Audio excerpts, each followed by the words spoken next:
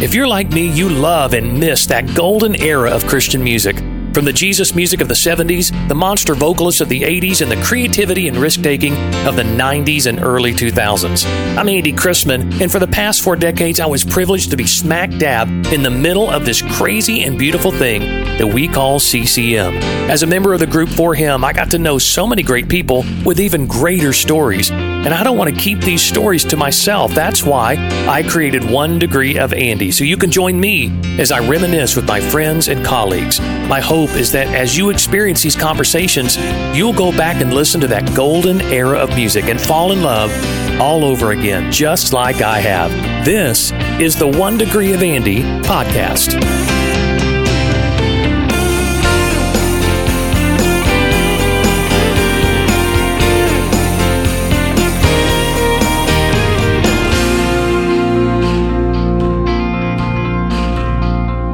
I would consider Chonda Pierce to be the first lady of Christian comedy. I got to know her when I toured with Chonda back in the early 2000s when she and For Him did a co-bill tour together, and she has been one of my favorite people ever since. You'll see why when we get into our conversation. So get ready for a lot of laughs and some amazing stories over the next hour. As always, before we get started, I want to encourage you to become a premium subscriber, and all that means is that by financially supporting the podcast, you get early access to all episodes, plus a few bonus episodes here and there, and you'll always have access to unfiltered and unedited videos from many of the guests that I have on the pod. It's easy to sign up. Just go to andychrisman.com and follow the link on my website. Also, consider signing up for my newsletter because I got a lot of stuff going on besides the podcast, and I want you to know what's going on with my ministry, AC Ministries, and all that God has going for me in worship and so many other things. Now, get ready for a fun conversation with my friend, Chonda Pierce. I got to tour with you, Chonda. When was that? Probably 2000, and it was after 2000. Maybe after. Maybe it was 2000. It was a long time ago. Yeah. Was it For Him? Wait, what? Four-eyed? Something in a fruitcake. Four guys in a fruitcake. Yep, that's right. What it was. And you were the fruitcake. Oh. No, it is. It was really good. We had the same manager.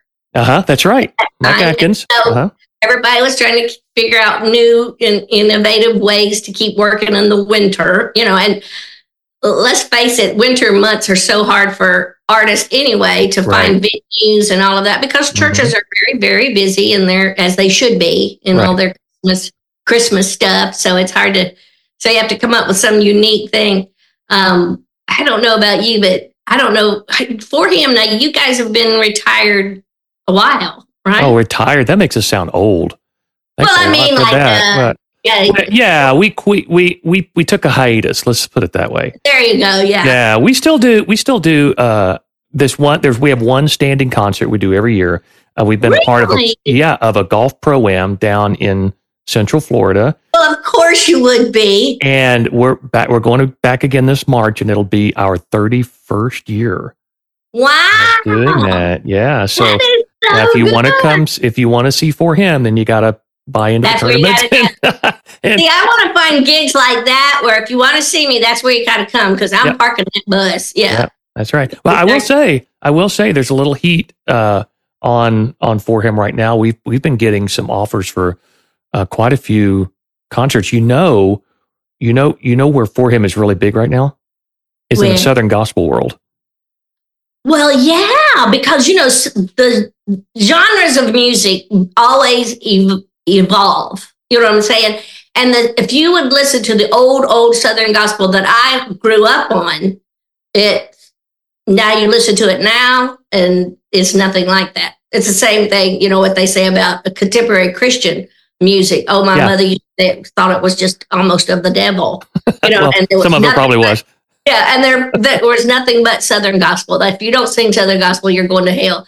Well, then that's changed so much. If she could hear some of Southern gospel right now, she'd probably flip in her grave. So I could see how For Him would become big, surge, and because that music has evolved into new things. It has, yeah. It's interesting because I have some friends who are in the world of producing and writing for Southern gospel, and they say they'll be in the studio and they'll be in the studio with these Southern gospel artists, and they're like, we can you write us something like what you wrote for Him, or can we, can you help us get that For Him sound? So it's really interesting. I'm looking forward to some of these dates we're going to be doing with, in these Southern gospel arenas where, that's really what we were that's what we were raised on, and that's where our sound, kind of evolved from. Started. Yeah. Well, you had 4 guys.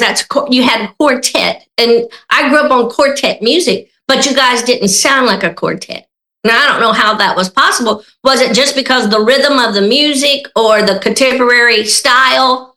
It was our influences. Yeah. So, obviously. I wondered about that. Yeah. So, at our age, we all grew up on Southern gospel and all that kind of stuff, but we also grew up on the Eagles and the Bee Gees and Journey and all those big pop vocal groups, of the 70s and 80s. And so that was kind of where we pushed our sound, but everything has its root in the country gospel, that kind of stuff. Okay. Yeah. We're talking about For Him. This is not a For Him podcast. It's a Chonda Pierce podcast. So I'm so grateful to reconnect with you after all these years. So welcome to the 1 Degree of Andy podcast. Thank you. My friend Chonda Pierce. Yeah. The thousands are clapping. Yes, they are. So I too have my influences as a comedian, and I was, it's funny that we talk about For Him and the influences and what's Southern gospel music, what's quartet, what's contemporary. I, as an artist in what I do, I've had a hard time sticking to a niche. Nobody knew what to do with me for so long of my career. Yeah. I was always, because when I first started, comedians, my first kind of Christian gig was on a bus with J.D. Sumner's and the Stamps. Oh, wow. Green, totally green, at what I do. Now, I'd worked in country comedy, for a little bit, but it was my first time to kind of really go out. And of course, my mother thought that was wonderful. I was with, the Stamps. But I was terrified, because I'd heard horrible things about buses, from the country music side. I'm probably going to smoke pot and try to, grab me. And it was just, and they all slept the whole way to Gatlinburg. It was so boring to drive, It's true. Because they were even old then. Yeah. Oh, that's the life. People think that, look, you get into rock music and some of the other stuff, it can be pretty crazy. But for the most part, the bus life it's boring. It's boring survival. Yes, it is. Like, I just want to get some sleep and wake up for the next show, if that's possible. That's one of my most fond memories of being on the bus with you guys. And I'd not been on the bus with you before, and it was odd, here I am, this girl and For Him. And of course there was a tour manager and people like that. 2 things stick out about that tour. I don't know if you remember. One, and I teased him on stage. He didn't think I would say it, but I did. I woke up in the morning hearing cupboard doors just slam, aggravated, and Mark was so mad because he couldn't find any cereal. And I don't know why it struck me so funny, because he was like, all I asked for is some Frosted Flakes or whatever it was. He was just I know what it was. Yeah. It was Reese's Peanut Butter Crunch. Yes. Yes. And he couldn't find it. And I couldn't wait to get on stage that night and go, let me tell you about these very spiritual men. Mr. Diva Mark could not find his cereal this morning. It was so funny. Oh, my God. And then I remember we were loading in somewhere and a tour manager was counting the merchandise, and I don't want this to sound all like we're all, businessy, but it's what we do for a living. And he was counting the money and getting it ready for a deposit. And so we could all get paid and all that stuff. And he stepped aside or something. And he didn't realize the people loading in was the local prison ministry. And they helped unload the merchandise and the lights and the sound and all that stuff, which was really nice of them. But you also are sitting there with a wad of cash, and he puts it in a briefcase, and he sets the briefcase down where they've all been walking back and forth to watch it, and it was gone. Yep. Oh, I remember that like it was yesterday. Yeah. And then we were like, so we're not getting paid this week, okay? Yeah. Stephen Weaver was his name. Stephen, if you're listening. Yes. And Stephen felt so bad, and we were pretty angry with you, Stephen. Yes. Because that's something you just don't do. And families, that's what people don't realize. They want there's a sector of the Christian market that wants to think we're all out here doing our devotions and bringing, the word of God to you every night and all that. They forget that there is a business side of it, that this is how we make a living. This is what keeps the lights on. Mm-hmm. This is, and it happens to be in a business where we get to talk about Jesus and we get to hang out with people, but it is the way we make a living. And that was frightening. It was, this is one of the reasons you hold a very special place in my heart, Chonda, very seriously, was because we didn't carry tour insurance. I didn't know there was such a thing, but you did.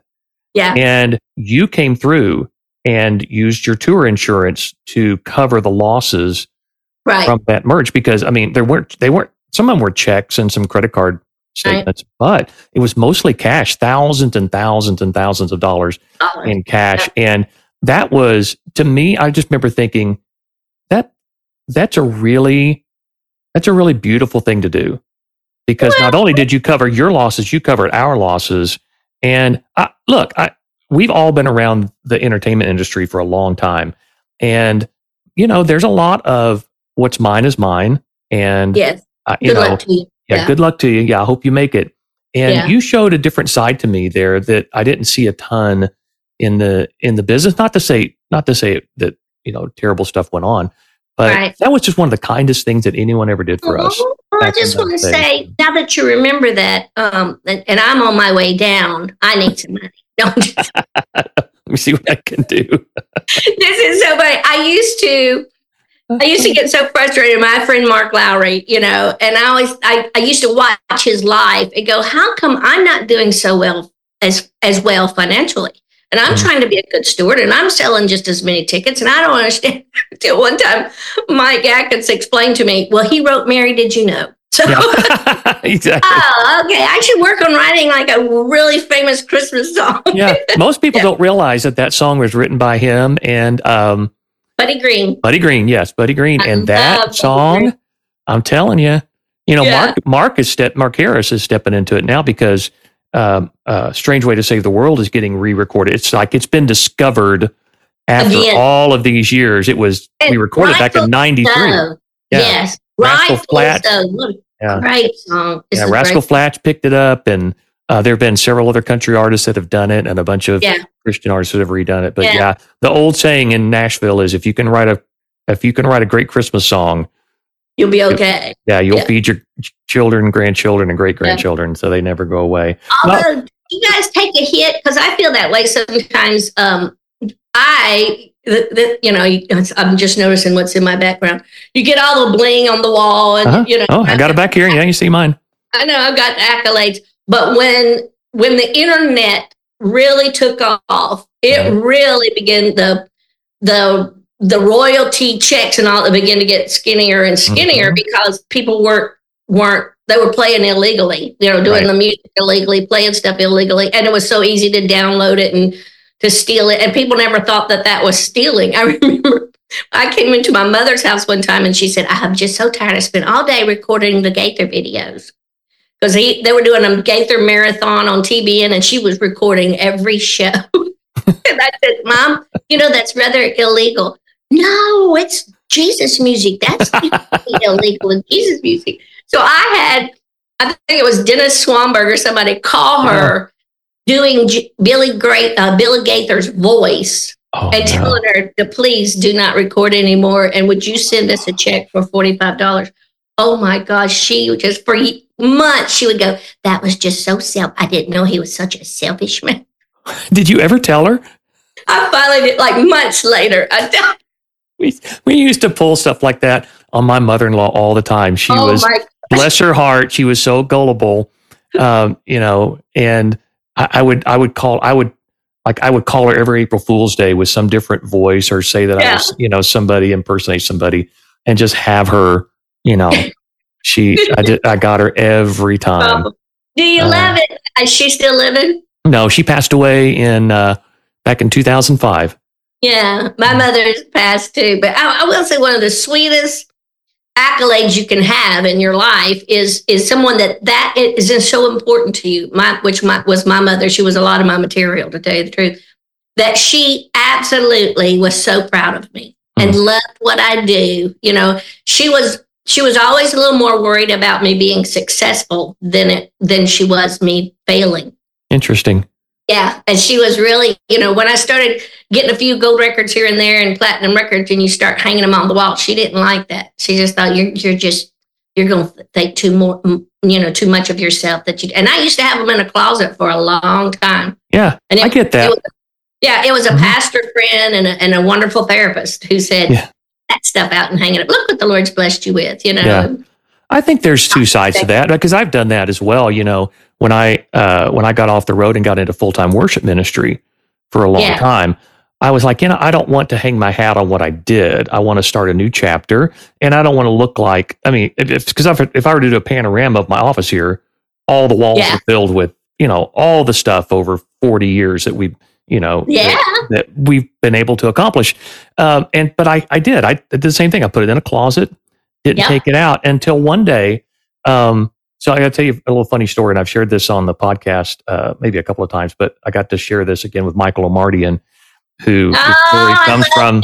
Yeah. We were recording our hymns record back in the late 90s, and he and I were in the studio late one night ourselves doing, coming up with some background vocals, and I had this big idea for a background line. Well, he disagreed. And I was just like, oh, but see, I really think I can hear it in my head. I think it should go like this. And he says, well, I hear it in my head too. And it should go like this. Went back and forth, maybe for 5 minutes. And finally he said, hey, Crispin, tell you what, you walk down that hallway, go get you a cup of coffee. And when you come back, tell me what you see and tell me who you think has a better idea. And I knew what he meant was because down that hallway was about 100 feet of platinum records, floor to ceiling.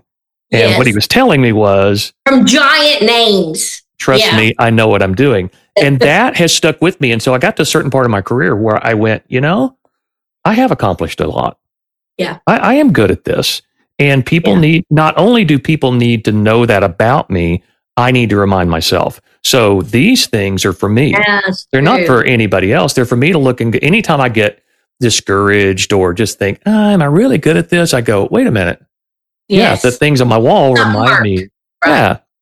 It's legacy. It's legacy stuff. Too, it is, as a woman, it is, there was too many days away from home. Mm-hmm. But at least the reward of it was not the accolades, but the reward was that your hard work was noticed. And then it also gives your kids something to go, well, way to go, Mom. You know, you did really good. It wasn't just, you weren't running from us. You just were really working hard. Yeah. Although some days I probably was. They were teenagers at one point. Right. There was a time, and, you know, as a dad, you know, if the kids were being a little difficult at home, there's part of that, you know, leaving the door to go pick up on a flag, like, see you in a couple days. That's a truth. So I want to go back to just kind of the beginning of your career. You know, we had the honor of touring with several comedians during our career on the road. And, you know, it really wasn't until we toured with you that we were with someone that it was at a different level. Like you could tell there was a lot more happening in front of you than any of the other comedians. And again, I would call these guys and talk to them and they would agree. There was something special about where you were going. Do you remember a time when you felt like, yeah, I think I've got something here that maybe I can take to another level? And, you know, do you remember when that was for you? Well, it's so funny. I get choked up when you talk about it because, you know, I am at that part of my career where you are evaluating how far you've come. And so it's always, for me, it's always, so what's next? You know, so what's next? In a comedian's world, like I'm not a songwriter. So, you know, if I don't work, I don't get paid. And so you have to figure out, you know, how to save and how to put aside so you can find those twilight years and enjoy life, you know, in the nursing home. But because that's what's next. But for me, I try to evaluate what I did and, you know, and how I got here. And for me, down through the years, I've had probably 5 managers in my whole 35-year career. Maybe not even that many. But I believe when Mike Atkins came along, it was a shot in the arm for me because one, he managed people I admired. And he's a smart man. So he would not be interested in me if I didn't have a future. And I knew that. And so that made me feel like, okay, yeah, it's not that I felt like I arrived. I just felt like somebody believed in what it was that I was doing and never, ever, ever tried to change what it is that I do. Now, down through the years, I've had people suggest this and that. Why do you always have to have the serious thing at the end? Or, why don't you just, why aren't you doing more comedy festivals and stuff, that's about comedy? And I go, because I'm not just a comedian. I've never been. I've always used comedy was always the opening act for something I wanted to leave the crowd. And nobody else did it that way. Not to the extent probably that I do. I have always, every video I've ever recorded, every concert I've ever done, every tour theme that ever came along, always started with the funny, and then that thesis kind of worked its way through so that at the end I could leave this thing, this nugget that the Lord had taught me or gotten me through, and I could leave it with my crowd. And that's always been my MO. And at the same time, here I am at the twilight of my career when you would think someone who got awarded the most awarded female comic in history would have no problem with getting a Netflix special. No way, because so much of my projects and everything that I do leans to Jesus. Yeah. And that is at a place where now, especially in mainstream, because of my material, it's not just a 5-minute song. I'll have stories and material, and that evolves into what's current events and what's going on. And so if you side one way, if you live a conservative life, if you talk a whole lot about Jesus, that is penalized in most of mainstream. And so that's kind of always been the rub for me and the aggravation for me. I am, I go to the Dove Awards and I love it. And I love watching, I've hosted it before and I love people getting pats on the back. But for many, many years, they didn't even have any type of award for spoken word. No, they didn't. Now they've evolved. They've got Dove Awards for film and, and everything like that. But so there was really not a category for what it is that I do. So there was no really, getting left out feeling. I never had that. I was just so happy to meet. I got as many pictures and autographs as anybody else backstage, because I'm just a big fan of Christian music, period. Yeah. I love it. But for me, on my side of what I do, there's a vast world of comedy that I am completely left out of. But what's so sweet is like you were saying, when somebody mentions your name or when you see that stuff on the wall, maybe that's the reminder for me on the wall is to say, you did it your way and you did it with Jesus in mind and you still got blessed. Yeah. And how many people have you been able to speak into their lives? I mean, you're right. Again, you're, where you come from. And, I'd like to get into this part of your story here in just a minute, but, what you've been through, your position, as a woman in comedy, which is, in the minority, especially on the Christian side. And you're right. Yeah. On all sides, really, a female comic. And the sad thing in mainstream, female comics are usually the most dirty. Yeah, they are. And they're feeling like they're in competition, I think, with men, Mm-hmm. This is not an endorsement, but I am such a fan of comedy. I like to know, who's doing what. And I think one of the greatest comics out there, if you have to edit out all of his words, is Dave Chappelle. Oh, yeah. I think he's absolutely hilarious. They call him the GOAT, greatest of all time. Yeah. But what's so interesting, his latest Netflix special is called Dreamer. And, I zip through some of the dirty language here and there because he's not a believer. So don't expect him to talk about Jesus. Yeah. So anyway, he told a story at the end that would leave you crying. It was so poignant and so precious, about keeping your dream alive. And I was like, what if he ever run across my videos and they thought, we should start doing that. We should start leaving a message. It feels so good. That's an interesting thing that, one of the theories that I have is that if you have a musical gift, that it's a gift from God, whether you use it for him or not. Yeah. So, I hear a Elton John song and I go, guy's anointed. That's an anointed gift that he has. It gives me chills. It makes, it wakens something in me musically where I go, that's beautiful art. That came from the Creator. Yeah. And, if you look through, the first person that I can find in the Old Testament where God gave his spirit to, other than Moses or, one of the other patriarchs was Bezalel, who was an iron worker and made things for the temple. He was an artist. He gave his spirit to an artist. Right. And I have some. And he didn't have a big name. The big names like Abraham and Moses. You have to really look for him. Yeah. Yeah, he's not mentioned again throughout the scriptures like the other patriarchs are. But I have some friends here in Tulsa that I'm really close to that are comedians and make their living as comedians. And I've come to understand that their gift is a spiritual gift, the gift of making people laugh, the making, to give people joy.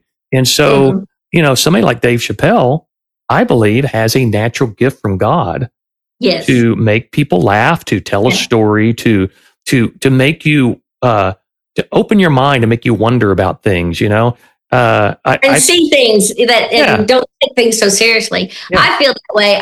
When I run across, somebody like that, or I meet someone, I begin to put them on my prayer list because I think this person who's been given this gift from the Creator, oh, how I wish he knew the Creator. Yeah.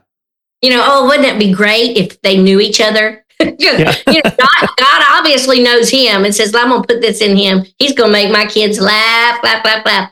And someday I hope he knows him. Now, he's Muslim, I believe. And so, he knows Muhammad better than I guess he knows Jesus. But that can always change. That's right. There's a great revival going on right now with Muslims. Even among Hollywood, for sure. Absolutely. That's right.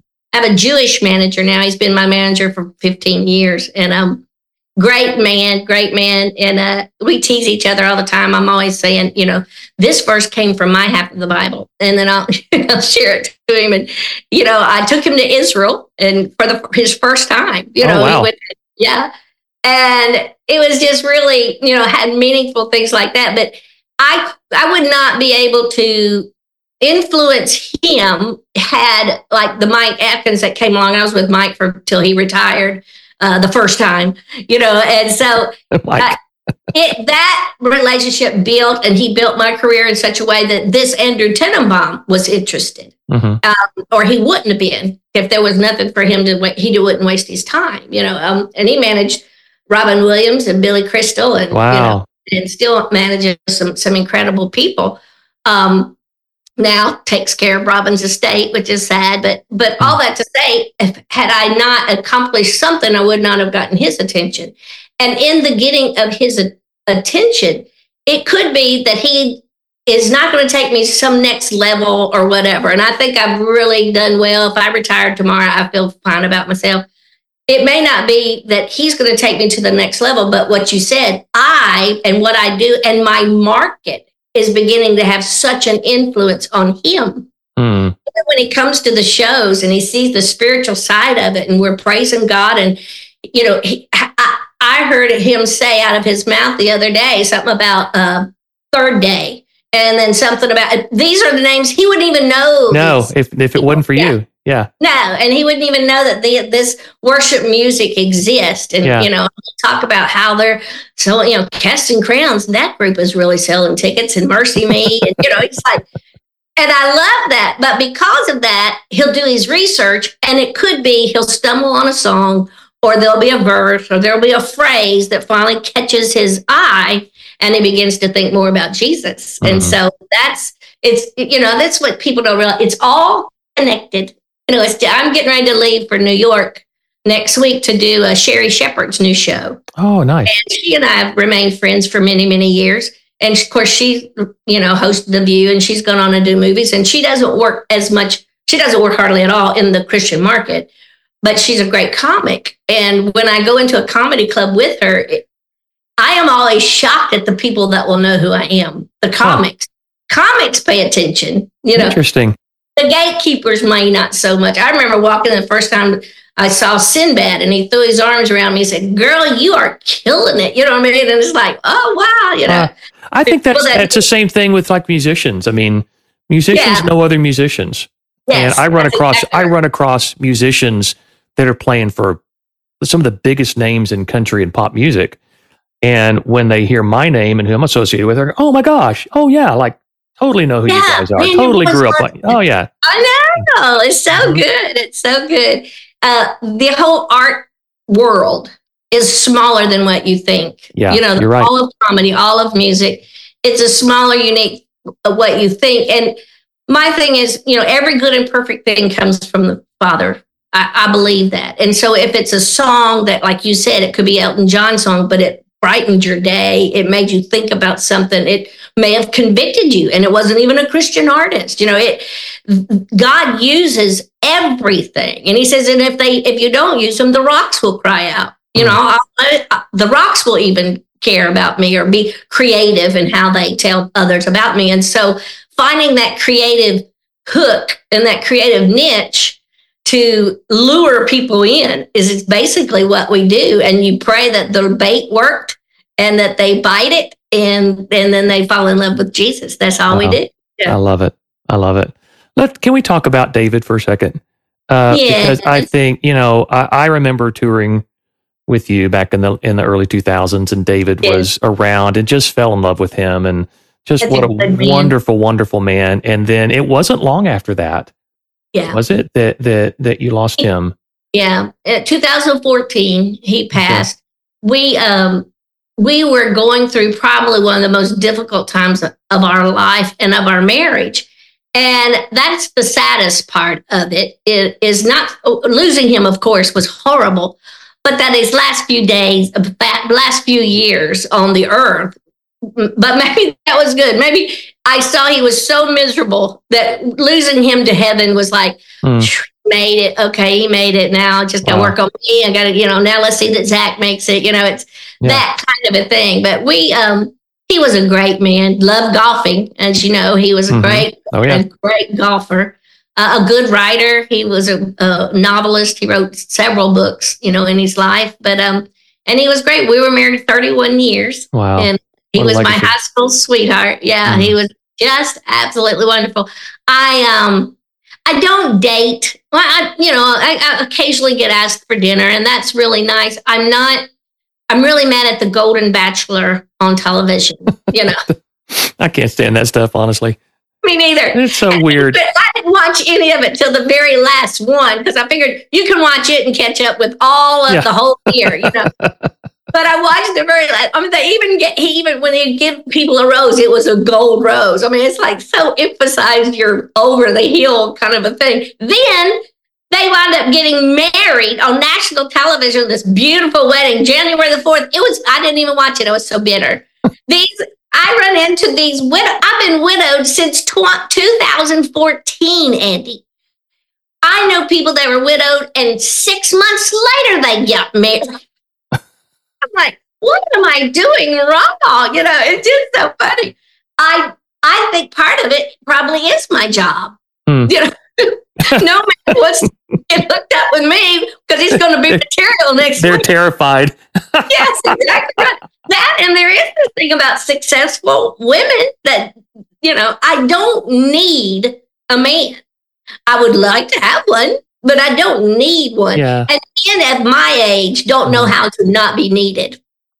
And so it's really funny. But somebody asked me the other day, "Oh, are you just still so in love with David? Is that why you don't date?" And I go, "No, I love him dearly, but my phone doesn't ring. That's why I don't date."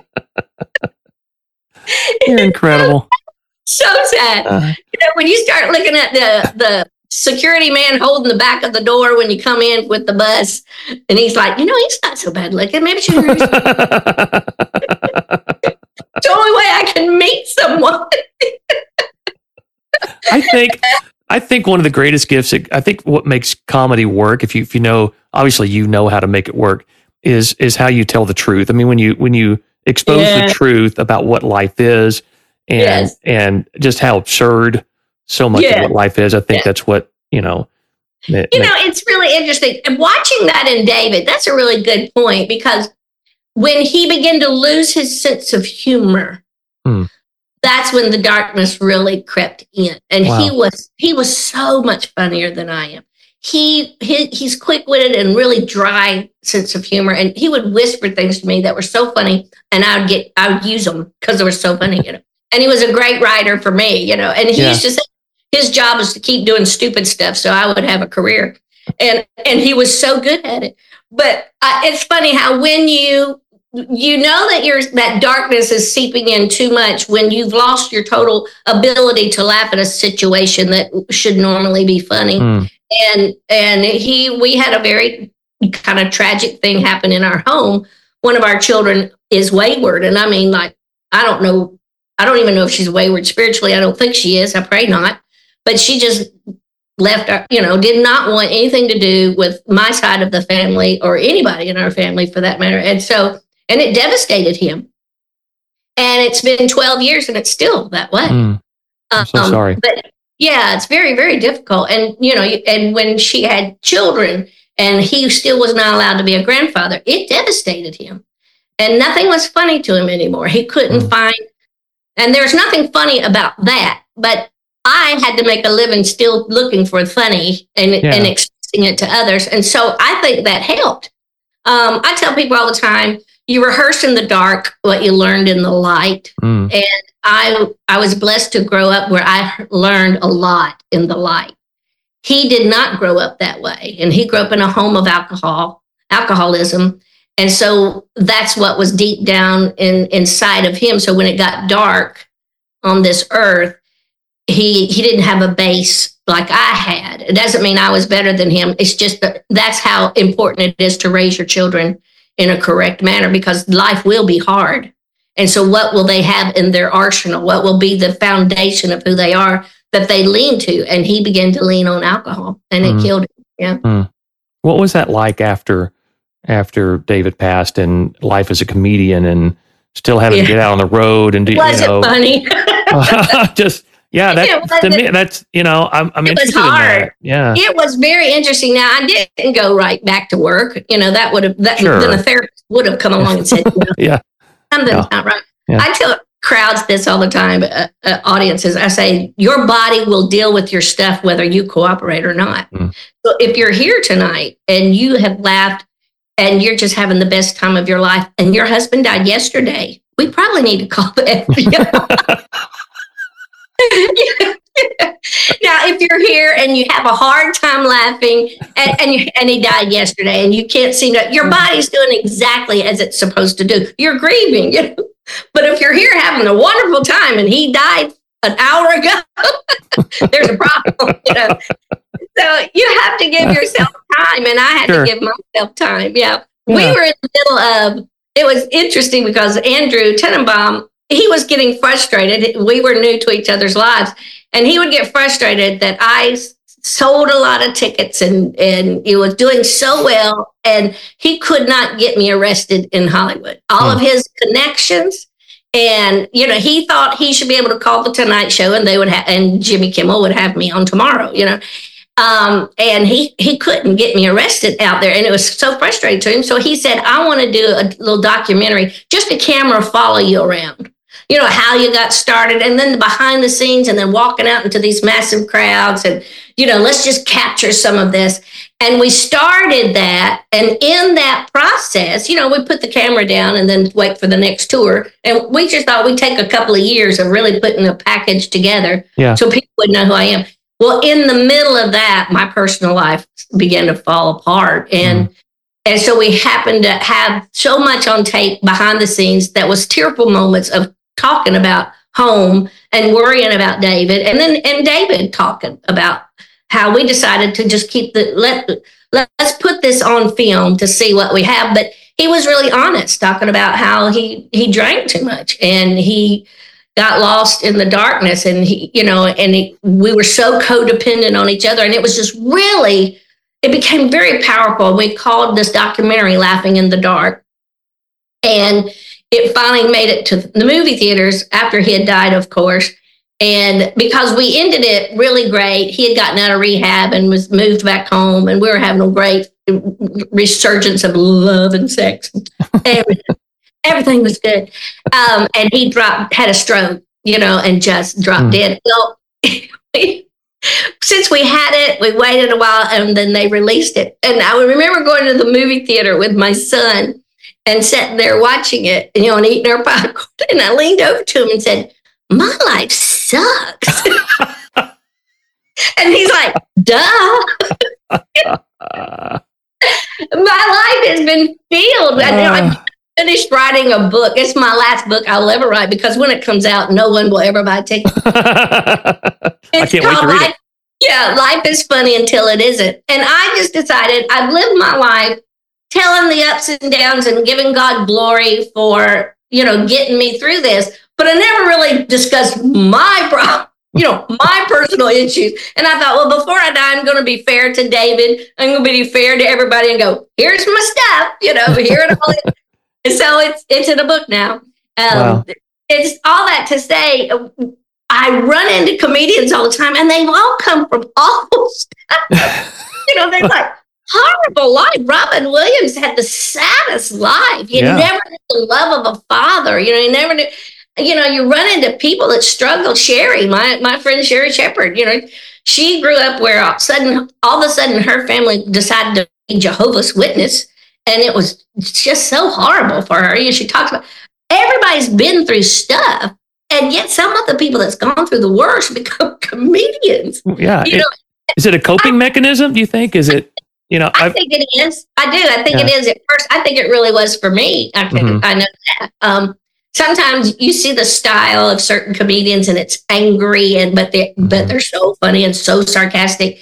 But sometimes I want to throw my arms around them in the green room and go, okay, who hurt you? Yeah. What are you so mad at that we could talk about to smooth those edges a little bit? I think a lot of times, I remember stories I used to tell early on 30 years ago that I never tell, because I remember where my heart was telling it. And it really wasn't to get the laugh. It was hoping that so-and-so heard it. I used to tell this story about 3 little old ladies at church came up behind me at the water fountain and said, "This here's one of our preacher's daughters. She's not very pretty." And I turned around and said, "No, but I'm real SMART." And the funny thing is, I used to tell that hoping that those women were still alive. Oh, wow. That was just my way of just getting back a little bit. And I didn't turn around and say I'm SMART. I wrote that. That was the punchline.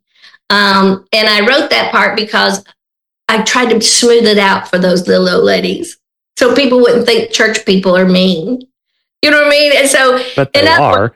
Yes, they are. And so now I talk about them going, sometimes church people are just, jerks, And I don't tell that anymore because my heart has healed from everyone wanting them to hear it, and they're dead and gone probably, So it's funny how, you can use comedy to vent. You can use comedy for a great release and relief, but finally when the table turned for me, and it was probably 10 years into my career to where comedy really became I almost talk about it as I said it outside myself, when comedy really became a tool God was lending me. That's when I fell in love with comedy and the art of it, and the pride of working hard and putting words together correctly. It's like when you've put songs together so beautifully, and you toy with different words. What rhymes, what doesn't rhyme. You toy with different words you put together, and then it comes out, and then all of a sudden it hits the radio and it resonates with thousands and thousands of people. Yeah. Exactly what it feels like to write a really great story or a joke. Well, it's interesting. Yeah. So, with art, with music, and I feel like it's the same with comedy, is that you can use your art as a weapon, which so much of comedy is biting and satirical, and it can cut you and wound you. What the devil has done with music. Oh, absolutely. Horrible. So the devil is in the job of taking anything and everything and perverting it. Yeah. Art on the wall. They had pictures, people peeing, the crucifixion, and that was hanging at the Met. Yeah. It's really, it's like anger. Yeah. The devil is in the job, and he wins every now and then. He won't win the final story, but he wins. Yeah. But I love how you and I can never say his last name right. Nitbar Gate. Nate Bargatze, okay, and Yes. Tim Hawkins, and Yes. there is a resurgence of the whole dry comedy bar thing. Yes, I really think there helped. is, I've never done one, but well, there's a, everybody. I feel like there is a kind of a redemption of that, of comedy, and Absolutely. so that it's more positive now. We could still make us. Michael Jr. is one of those as Yes. well. That's just Look at they are the people that came and that do clubs and do Christian market and things like that. They're clean. They're just good, clean comics, and they're brilliant. Michael Jr. was on the Tonight Show like 6-7 times, I think. It's just really great. A lot of them never called themselves a Christian comedian. Right. Some of them, they just called themselves a comedian. And Nate has asked me that before too. Why'd you do that? And I go, oh, I was just glad to not be going to hell. So I didn't know it was going to be a problem, down the road. Yeah. And he just laughed, when he was younger and he would pop in and, to see some of us and all of that. And we were like, when I see him now that he is selling out arenas and all, I get so excited for him because he's one of the good guys. You know what I mean? Yeah, it's like, right. Wow. I mean, he's selling more tickets than Dave Chappelle. That's incredible. I know that too. And they're on Netflix. And so you can actually have an option to go, as good as Dave Chappelle is, if I don't want to sit through all of the language and I can't stomach it. Yeah. I watch as much as an artist. I listen and watch to what I can, and then at some point I have to go, okay, that's hurt my heart. It's hurt my soul. Yeah. I can't do that. We have 3 strikes and we flip it. We want to learn from the best. We want to learn from people. Absolutely. So, I think that's one of the reasons I love Christian music. It always gave my kids an alternative. You know what I mean? Because there was stuff on the radio you didn't want them to hear. And they'd come home from school just to singing along with Eminem. And you're like, oh my goodness, what can we find an alternative? And you begin to introduce that into their lives. And then they do great. They had every Carmen rap, memorized. They had every, For Him song. Sorry, you're that old. And, DC Talk. My son loved DC Talk, and Skillet. They love Skillet. But those are the things you're so grateful as a parent that there are alternatives. The problem I feel is sad that parents aren't pursuing that enough. They're not making sure their children are surrounded. I think we have put so much power into the hands of Satan that he really doesn't have. Yep. But we've kind of just said, and my husband was a very passive guy. He used to always, I never wanted him to watch Harry Potter. And that was a big, and he's an English professor. So, and English lit. And he was like, that's ridiculous, honey. I go, no, I just feel in my spirit, we just shouldn't have it. We shouldn't do it. Yeah. And he said, I'll read the books, and then and we'll see if the kids can read. And so he read some of them. And about halfway through, he's like, they're really not that good.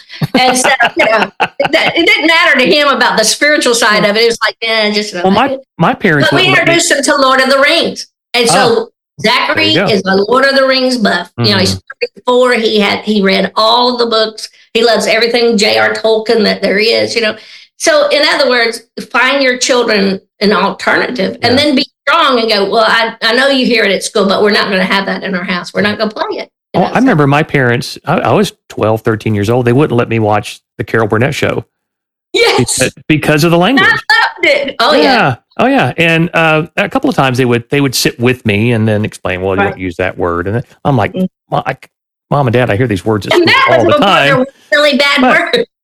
But I have to give them credit too, is that, when I was listening to Journey and Chicago and all the stuff on local radio, they would take me to the Christian bookstore and bought me my first Imperials album and my first DeGarmo and Key album, my first Amy Grant album, my first Michael W. Smith album back in the 80s, and they were offering me alternatives. And I do feel like parents have gotten lazy. As a grandparent now, I have 5 grandkids.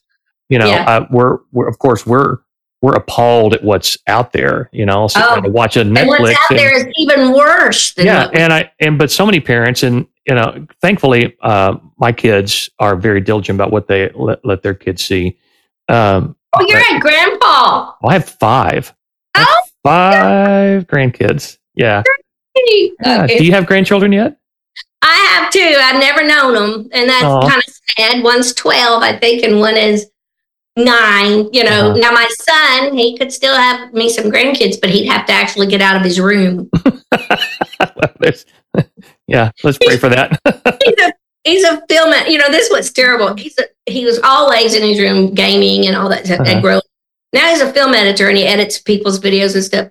So he just lives in the dark, you know, in front of film, you know, editing. So it's like everything. I pray he'll get out. You know, when he goes to college, he's going to get out and meet people. No, he went to college for this stuff, and they put him right in a dark studio. You know, we'll have all of our listeners pray for your son so that you can get grandkids sometime here in the future. Yes, please do. I'm taking applications. He doesn't know it. He doesn't do social media, so I do it for him. Well, so tell me what's on the horizon for you. Tell me, you're still working. You're still out there doing so much. Tell me what big's on the horizon for you. I tell you what was really great is I just finished building a house. Congrats! You know, when COVID hit, there are a lot of things financially. Everybody starts going, what if I don't like to work? You know, what am I going to do? So I had to really pare things down, and I couldn't have had a condo. I lived in a penthouse. Woo! And I had a condo and had some other properties, and I decided just to sell it all and move out to the farm that my husband and I always had, the funny farm. See the funny farm? Oh. And so we have cabins out here, and we host pastors and the families. We've had a lot of songwriters come out and write, you know, and so they have people that can't afford a vacation. They come to the farm, and that's awesome. Loved doing that. But I finally built a house that David and I started just before he died, and it just sat and didn't do it. And so 12, 13 years later, I finally finished it, and we love it. I love it. My son, during COVID, moved back home from LA. And he has an apartment over the garage, so he's still editing. But it's kind of nice to have him close. He had gone out there and drank all that liberal Kool-Aid. So, you know, he's coming back a little bit to his conservative roots, you know, or be able to eat. That makes for good conversation. That's for sure. Yeah. If you want to eat today, then you got to talk about, you know, something else. But it is just, that's a wonderful thing. But I'm still working. I keep thinking I'm going to retire. And then I always told the Lord, when I run out of something to say, I will never run out of something funny. You know what I mean? Because that's life. But when I run out of something to say, then graciously, I want to stay home. And doggone it, if just a nugget doesn't come along and you get excited about sharing it and what the Lord's doing through this teaching in your life. And so I do that. I go on all the trips with Governor Huckabee. So I go to Israel a lot. And we just got back from the Mediterranean. I went to Ephesus. Me and Jeff Allen. I love Jeff. Yeah, I love him. He's a funny dude. Yeah, and the tall, long-haired, I can't think of his name, and his wife, and I love him very much. And he sang with the Gaither Vocal Band. Guy Penrod. Guy Penrod. We all were walking through Ephesus, and the Lord spoke to us in such a monumental way that it stuck with me so much that I think there's a truth in here that women, I really feel strongly need to hear. And so I began to write and then work on the material and all of that. And so that I leave for tour March 1st. And it's a pretty hard and heavy tour. I have a book coming out in May. I have the movie I did that was filmed here in Tennessee called Roll With It. And it's not a Christian movie, but it doesn't have any dirty words. But it was filmed here, and it was the first time I've been in a lot of movies, but it's the first time I had the major role. I was in every scene. It was the hardest work I've ever done. But it finally is going to be streaming. It was in the movie theaters for a while, but now it'll be streaming, I think, the end of January. Oh, great. I can't wait to see it. Prime Video, yeah. But it's just the same old. I love it. COVID was interesting, I think, for a lot of comics. I had a lot of them out to my farm. And in the barn, we have like a little stage and everything. And we decided we would all just tell each other jokes, you know, because nobody was working and, you know, what you're working on. And it wound up being just a great therapy session for a lot of comics. But what we discovered is if what you do is what defines you, you're going to be in trouble. You're going to be in big, big trouble. What goes on within you is what needs to define you. I think COVID taught all of us that. Yeah. Yeah. And that was a good life lesson for me. So when you talk about, what's next for you, there's the business side of it. Yes, I have a book. Please buy it. All that. Please come buy a ticket, because I need someone to talk to. All those wonderful things. But when you talk about what's next on for me is I want to get better healthy wise. I want to drink less wine. I want to study more of Paul's journey. There's all those personal things that I never do resolutions because I think it's just set you up to fail, and I don't need that in my life. But I do think about, it's the new year. There's a lot of things we can all work on to be better at who we are, not at what we do. Yeah. Yeah. I have a friend of mine that I is very close to, and he says he calculates how many summers he has left. Wow. And, and not maybe that he's going to be alive, but that he has the energy to really enjoy. And so we talk about it all the time. Hey, we have 22 summers left. We have 15 summers left. What are we going to do? Right. Like what should we do next summer? Let's go ahead and start dreaming and plan. And I do that. I do that too. Farmers have to do it for what are they going to plant and when they're going to plant. We should all go, okay, next summer we're going to do this and that. Yeah, that's a great way of looking at it. Yeah. And so I think, if God's got breath in your lungs and light for your eyes, then he's got something for you to say and somewhere for you to go. And man, I'm excited for you. I can't wait to see, what's ahead for you in the future. And you've been a blessing in my life since I first met you. And then just being able to see, on television and just in concerts around the country. And I hope that we stay in contact, and I would love to just catch up with you again sometime. I would love that too, Andy. You're always a great, integral young man on the road, and it's just a pleasure to spend the day and talk to you. Hey, thanks for listening. Join me every Monday for news stories from the Christian music industry and beyond. And if you want more content like this, along with a lot of great music, join me for Worship with Andy Chrisman, airing on 500 stations around the world every weekend. And when you get a sec, run over to my website, andychrisman.net, for information about my professional vocal coaching and an incredible new resource for worship pastors called The Worship Table. See you next time on the 1 Degree of Andy podcast.